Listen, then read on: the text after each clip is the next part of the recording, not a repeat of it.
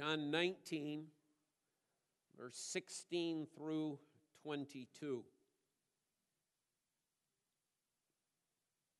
Let us hear then the breathed out word of God to us. So he delivered him over to them to be crucified. So they took Jesus, and he went out bearing his own cross to the place called the place of a skull, which in Aramaic is called Golgotha. There they crucified him, and with him 2 others, one on either side, and Jesus between them. Pilate also wrote an inscription and put it on the cross. It read, Jesus of Nazareth, the King of the Jews. Many of the Jews read this inscription, for the place where Jesus was crucified was near the city, and it was written in Aramaic, in Latin, and in Greek. So the chief priest of the Jews said to Pilate, "Do not write, the King of the Jews, but rather, this man said, I am King of the Jews." Pilate answered, "What I have written, I have written." As far as the reading of God's word, I ask you to keep this passage before you as well. Let's bow in prayer. Shall we pray?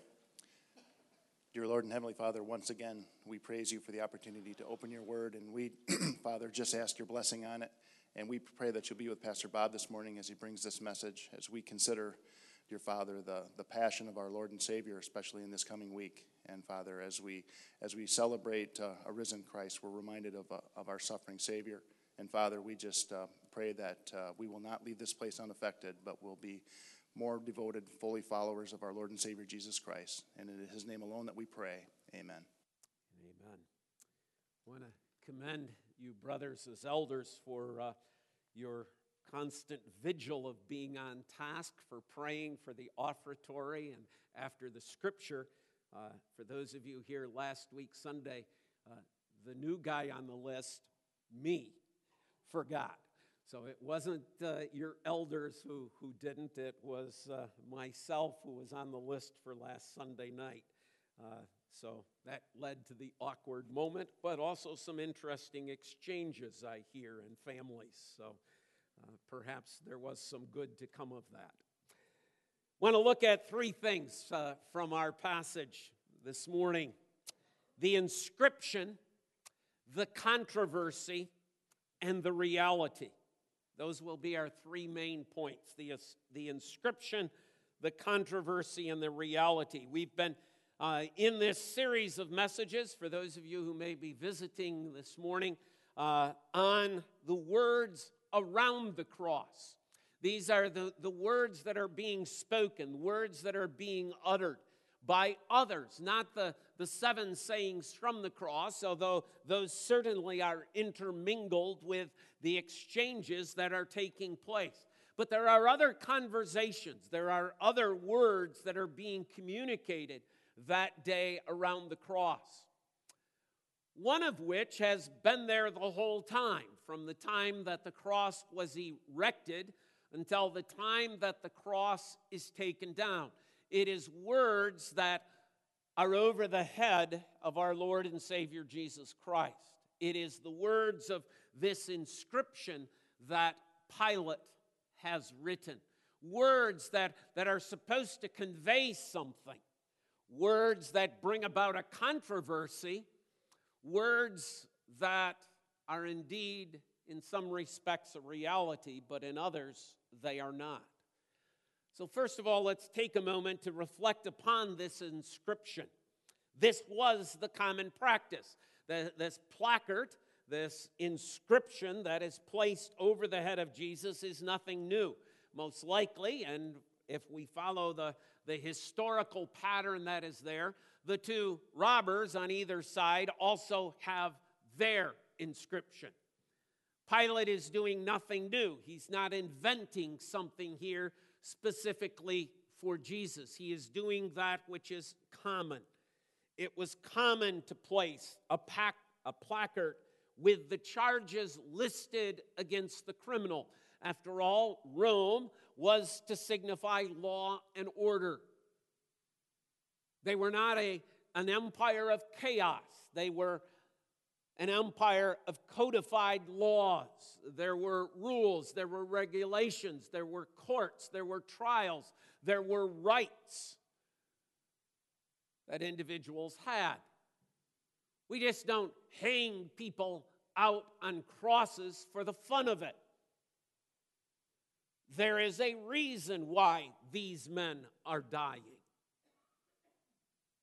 Nor is the fact that they are crucifying 3 men upon this day an unusual event. We are told that even at the time of Jesus fleeing to Egypt as an infant, when Joseph and Mary take him there, that somewhere along about that same period of time, there were a great number of crucifixions that took place. And so this has been common. This takes place frequently. This is not some rare occasion. And in that regard, how sad is it not that the Lord Jesus Christ is dying the death that is not unusual at all for the Romans or for the Jews. An inscription, a writing, charges, being treated as a common criminal. That's one thing that John points our attention to. Secondly, he points our attention to the fact that the words that Pilate writes and places there as the charge against Jesus are written in 3 languages. This probably is unusual. This probably was not the most usual thing or common thing to take place. There might have been a particular reason and focus that Pilate wants to make sure everybody who passes by this particular cross knows the charge. And so he writes it in Aramaic, the common language of the people. This is the vernacular. This is what most people who are passing by would be speaking. But he also writes it in Greek, the current language of the day, that which was being used for most official transactions in terms of the events of the day. So if there were those perhaps who are traveling to or from Jerusalem that day upon this road who may not be from Palestine, who may not know the Aramaic language because they're not native there, they may have come for the Passover from distant places, are going to know what that inscription says because it's written in the common language of the day, the current language of the day, Greek. But he also wrote it in Latin, the official language of the day. It's probably what the charges against the 2 thieves were written in, although we can't say that for sure, but that would make some sense. This was the official declaration of Rome, therefore it was written in Latin. So you have the common, the current, the official. All can read. All can read at least one of these languages. Even these Roman soldiers who are involved in the crucifixion itself can read the charge. The centurion who is going to play an important role as we come to our service on Thursday night and we think about his words at the cross, can read what's up there. They all know the language. Well, what is it that Pilate has written? Well, according to Matthew, the Matthew text reads, "This is Jesus, the King of the Jews." Mark records the inscription as the King of the Jews. Luke records it as, "This is the King of the Jews." John, as we read here, records it as Jesus of Nazareth, the King of the Jews. Now, you'll note, first of all, there is not the same. That every gospel writer has not recorded the exact same words in their entirety. How do we explain that? Well, one means of explanation is that they're translating. They are translating perhaps the Greek, perhaps the Latin, and as they make those translations, it doesn't always come out the same. And so you have this written in three different languages with four different men bringing to bear their interpretation of the language and interpreting the language as it was written from other witnesses. Because three of the men who wrote were not there. Matthew was not there. Mark was not there. Luke was not there. The one who is there is John. And therefore, in John, we have basically the fullest text. Jesus of Nazareth, the King of the Jews. But there is a remarkable similarity, is there not? Each of the gospel writers is telling us what the charge is. And the charge is the King of the Jews. That's why he's on the cross, according to Rome. Truth be known, it's why he's on the cross to the religious leaders as well, but in a completely different way of understanding it. So there are those words on a placard. They're not just spoken once and drift off into the air.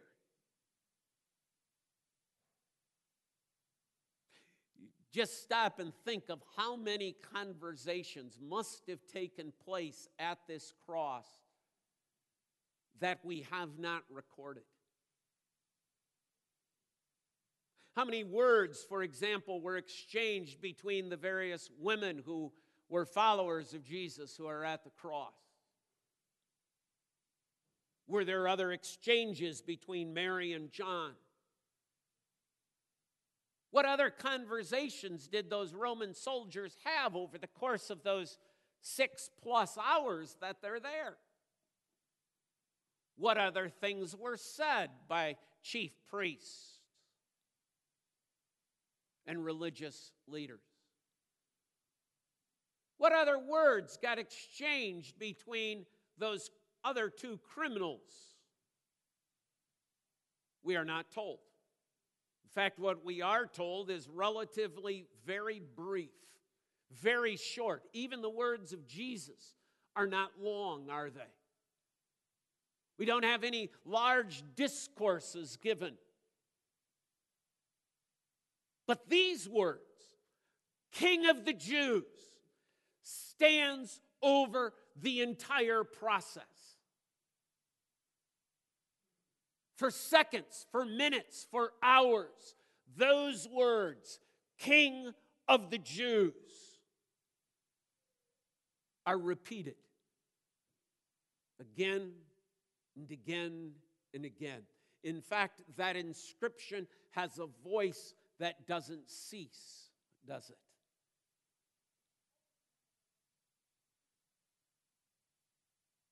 Most likely, everybody who passed by, whether in their mind or verbally, repeated those words. King of the Jews. Words, interestingly, that are above the head of Jesus, that he cannot even see, humanly speaking. And yet there they repeat, and there they speak. That inscription, which seems to be pretty straightforward, right? King of the Jews, if we take it as far as what all four gospel writers declare to us certainly causes quite a controversy. We read in John's gospel here that the chief priest of the Jews said to Pilate, "Do not write the King of the Jews, but rather this man said, 'I am King of the Jews.' Pilate answered, 'What I have written, I have written.'" Now, first of all, note the concern. The concern that these priests have is over the fact that many of the Jews read this inscription because this is a busy place. People keep reading this. And there has to be some wondering. There has to be some questioning. There has to be some pondering. So the controversy erupts. And it's really three questions that are a part of the controversy. The first is a question of authority. Look at the way in which these men, these chief priests of the Jews, approach Pilate. Remember how hesitant they were? Remember how careful they were during the trials? Now note, they come to Pilate, "Do not write." It's a demand. We're in charge here. We're in control here. You got it wrong. Change it. We don't like what's up there, and we're ordering you. Change it. See, this is a question of authority. See, they got their way, didn't they? They know that they have Pilate in the palm of their hand. They got him to do the very thing he was hesitant to do. To crucify a man against whom he has found no guilt, who has tried to offer them a different prisoner, who would indeed cause the very problems they say Jesus would cause. Oh, they've got Pilate wrapped around their fingers so tight. And they know it. We don't like what's on the placard. We don't like the inscription. Let's quickly go to Pilate and have him change it. Do not write. See, it's a question of authority. Who's in charge?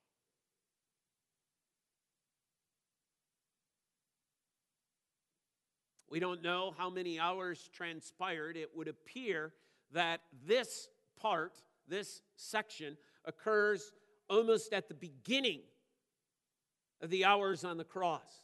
So it's almost as if, you have to look at it as, it's almost as if these men have come to the cross. They see it laying down there on the ground. They see that the inscription has been put on, and it's like, somebody go to Pilate quickly. Some of you get there, tell him he got the inscription wrong. And before we raise this cross with this title on it, with this charge, get him to change it. It's a question of authority. From Pilate's point of view as well, who really is in charge here? This is a Roman execution. We will decide the charges. You see the controversy. There's a controversy of authority. Secondly, it's a controversy and a question of weakness.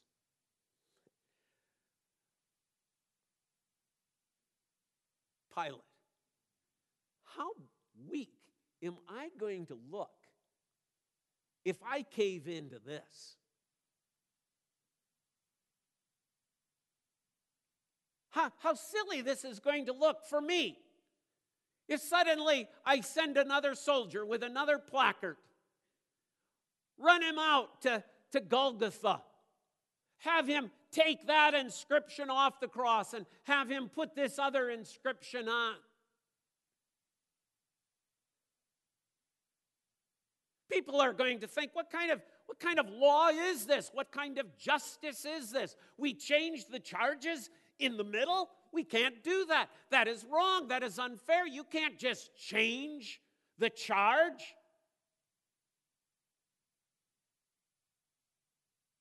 How weak am I going to look? I already gave them Jesus.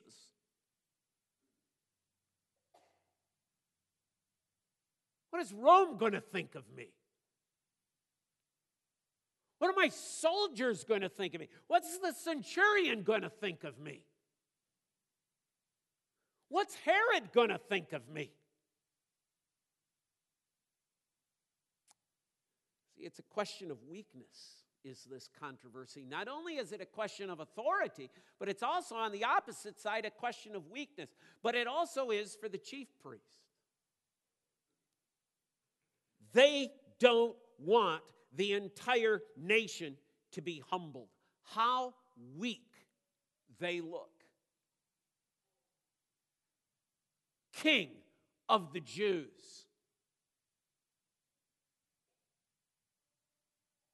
See, those words from Pilate that he places upon that cross are a dagger in the soul of every Jew. You try to rebel.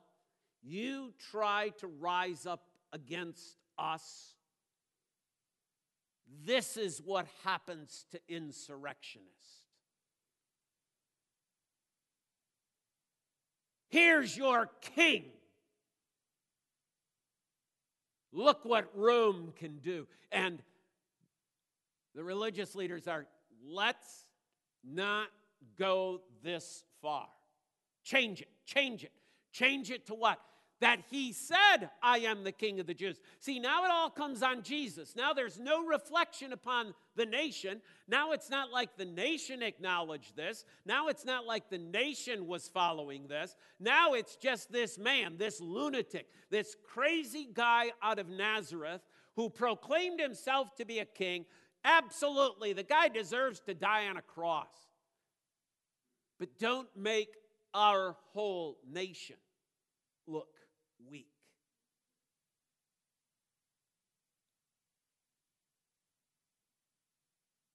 Thirdly, it's a question of altering. Will we change? Pilate answers, what I have written, I have written. Now, we've been studying in our Wednesday night evening Bible study, going through Ezra and Daniel and so on. And, we keep coming back to that law of the Medes and the Persians, that once it's there, it cannot be changed. I don't know if technically that was part of the Roman culture or not, but he certainly seems to be indicating that. Look, the decision has been made. It is a judicial decision, and I'm not changing it.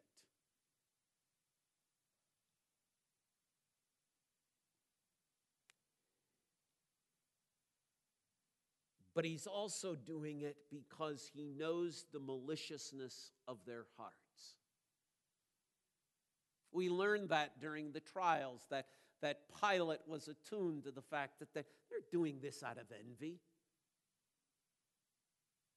I'm not going to give them the satisfaction of having their maliciousness and envy go any further. This is it. What I have written, I have written. And there it stands.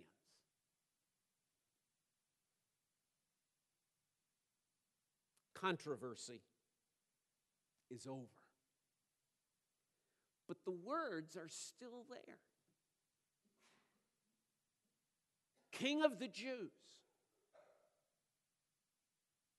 Let's consider the reality of those words. thirdly, this morning, is Pilate's statement that he writes on the cross true? Matthew, this is Jesus, the King of the Jews. Mark, the King of the Jews. Luke, this is the King of the Jews. John, Jesus of Nazareth, the King of the Jews. Are those words true? And the answer is, absolutely they're true. They are certainly true. We know they're true prophetically. This is who Jesus is. He is King of the Jews. He is the Son of David. All those Old Testament prophecies looking forward to the one who is going to be the king. Is he a king?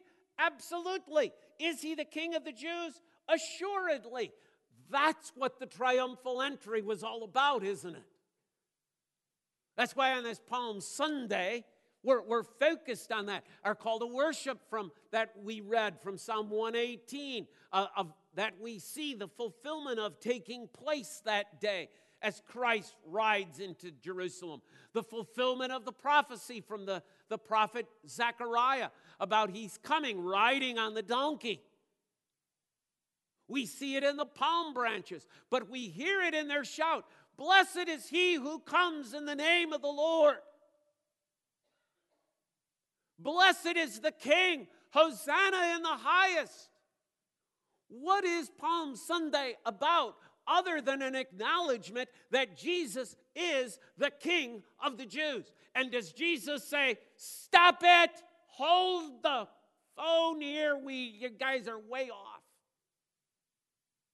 No, to the one people who want the parade stopped, Jesus said, if they stop shouting, the stones are going to cry out.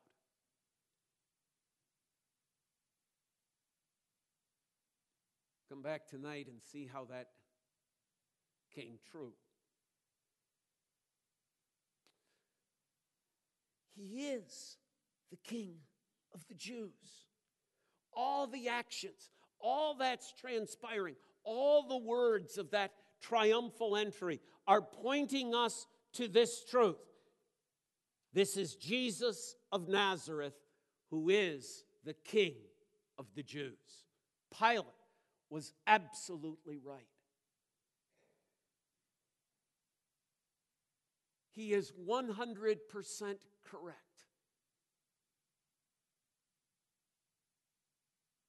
Yet, he's wrong. He's wrong because it's only partially true. It's true, and it speaks the truth, but it was only partially true. You see, Jesus and Pilate had a little exchange. The little exchange was about kingdom. It took place back in John chapter 18. If you go back to that section, John chapter 18, pick it up at verse 33. So Pilate entered his headquarters again and called Jesus and said to him, "Are you King of the Jews?" Jesus answered, "Do you say this of your own accord, or did others say it to you about me?" Pilate answered, "Am I a Jew? Your own nation and the chief priest have delivered you over to me. What have you done?" Jesus answered, "My kingdom is not of this world."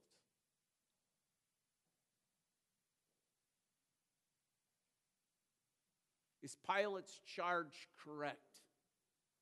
Yes, but no.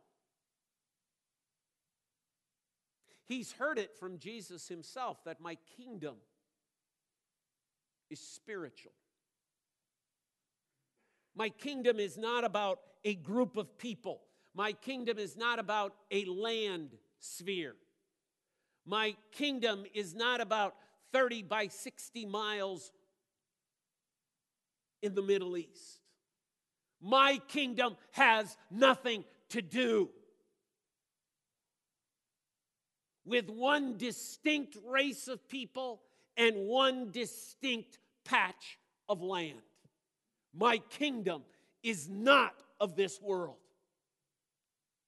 And it never was, and it never will be. Christ's kingdom is spiritual. And even though he has told Pilate this directly, Pilate is denying the reality of the truth of who Jesus is. The placard should have said, Jesus of Nazareth, whose kingdom is not of this world. Hard to execute a man for such, isn't it? There's no charge in that.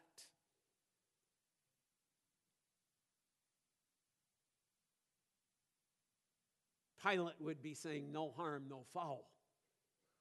Well, you're not dealing with overthrowing Rome, then, are you? No. Go your way. But he needs a charge. So he takes the truth and uses it against Jesus. The very same thing that the first Adam dealt with in the garden, isn't it? That Satan takes the truth and uses it against God's Adam. And here comes the second Adam,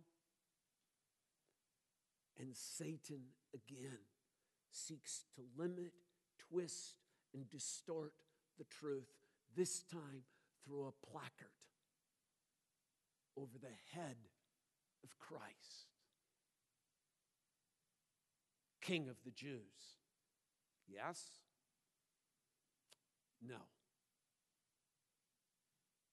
No, not only because it's a spiritual kingdom, but because it isn't the whole truth. It is far too limiting. It is far too small. In the few minutes we have remaining, go with me on a journey through the Gospel of John. We're going to start in John chapter 1. John chapter 1, verse 9.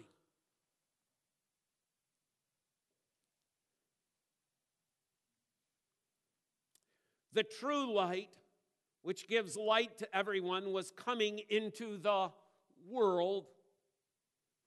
He was in the world, and the world was made through him, yet the world did not know him. He came to his own, and his own people did not receive him. But all who did receive him, who believed in his name, he gave the right to become children of God. Chapter 1, verse 29. The next day, he, that is John the Baptist, saw Jesus coming toward him and said, Behold, the Lamb of God who takes away the sin of the world. See, it's not sin of the Jews. See, he didn't come to the Jews. He came to the world to take away the sin of the world.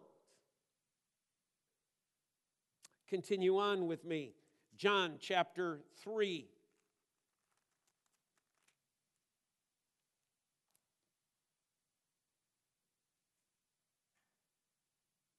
Verse 16.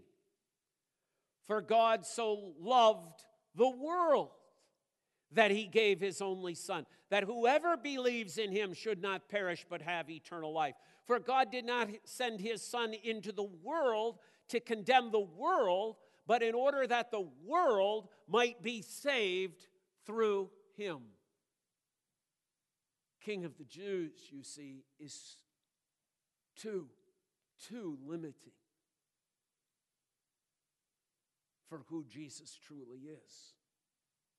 Go down to verse 19 of John 3. And this is the judgment. The light has come into the world, and people loved the darkness rather than light because their works were evil. For everyone who does wicked things hates the light and does not come to the light, lest his works should be exposed.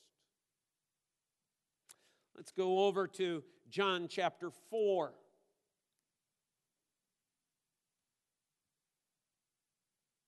Verse 42. After the exchange with the woman at the well, John 4:42, they said to the woman, "It is no longer because of what you said that we believe, for we have heard for ourselves, and we know that this is indeed the Savior of the world." Go to John chapter 6. Find verse 35. Jesus said to them, "I am the bread of life. Whoever comes to me shall not hunger, and whoever believes in me shall never thirst. But I said to you that you have seen me, and yet you do not believe. All that the Father gives me will come to me, and whoever comes to me, I will never cast out."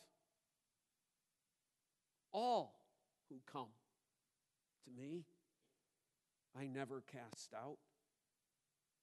Go to verse 48. Same chapter. "I am the bread of life. Your fathers ate manna in the wilderness and they died. This is the bread that comes down from heaven, so that one may eat of it and not die. I am the living bread that came down from heaven. If anyone eats of this bread, he will live forever. And the bread that I will give for the life of the world is my flesh." John chapter 8. John chapter 8.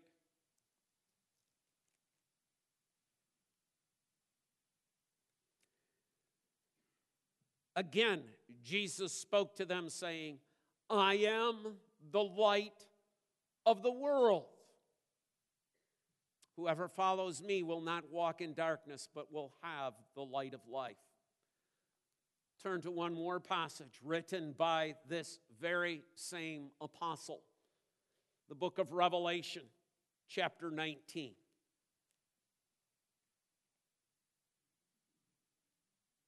Before we read that as our conclusion this morning, do you get it? Do you see why the placard? Yes, it was true. But it really wasn't. Not just because Christ's kingdom is a spiritual kingdom, but it's not limiting, like both the chief priest and Pilate wants to make it. Christ is king of the world, of the universe. Christ is king of all that is. The one hanging there, dying on that cross, is king not of a limited race of people or of acreage of land, but his kingdom is a kingdom that has no end.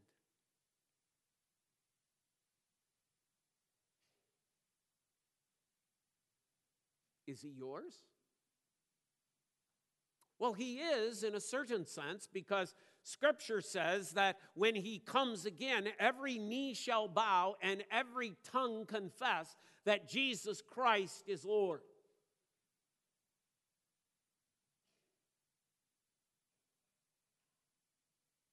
But those you see are those who have no hope of eternity. They will acknowledge. They will be on their knees. But there is no more repentance from the denial of that truth. Is he your king? Is he the one leading so that wherever he leads, you will follow, that wherever he goes, you will go, wherever he sends, you will gladly respond.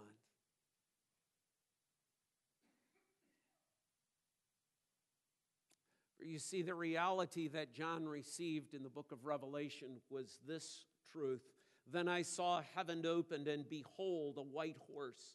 The one sitting on it, faithful and true, and in righteousness he judges and makes war. His eyes are like a flame of fire, and on his head are many diadems. And he has a name written that no one knows but himself. He is clothed in a robe dipped in blood, and the name by which he is called is the Word of God.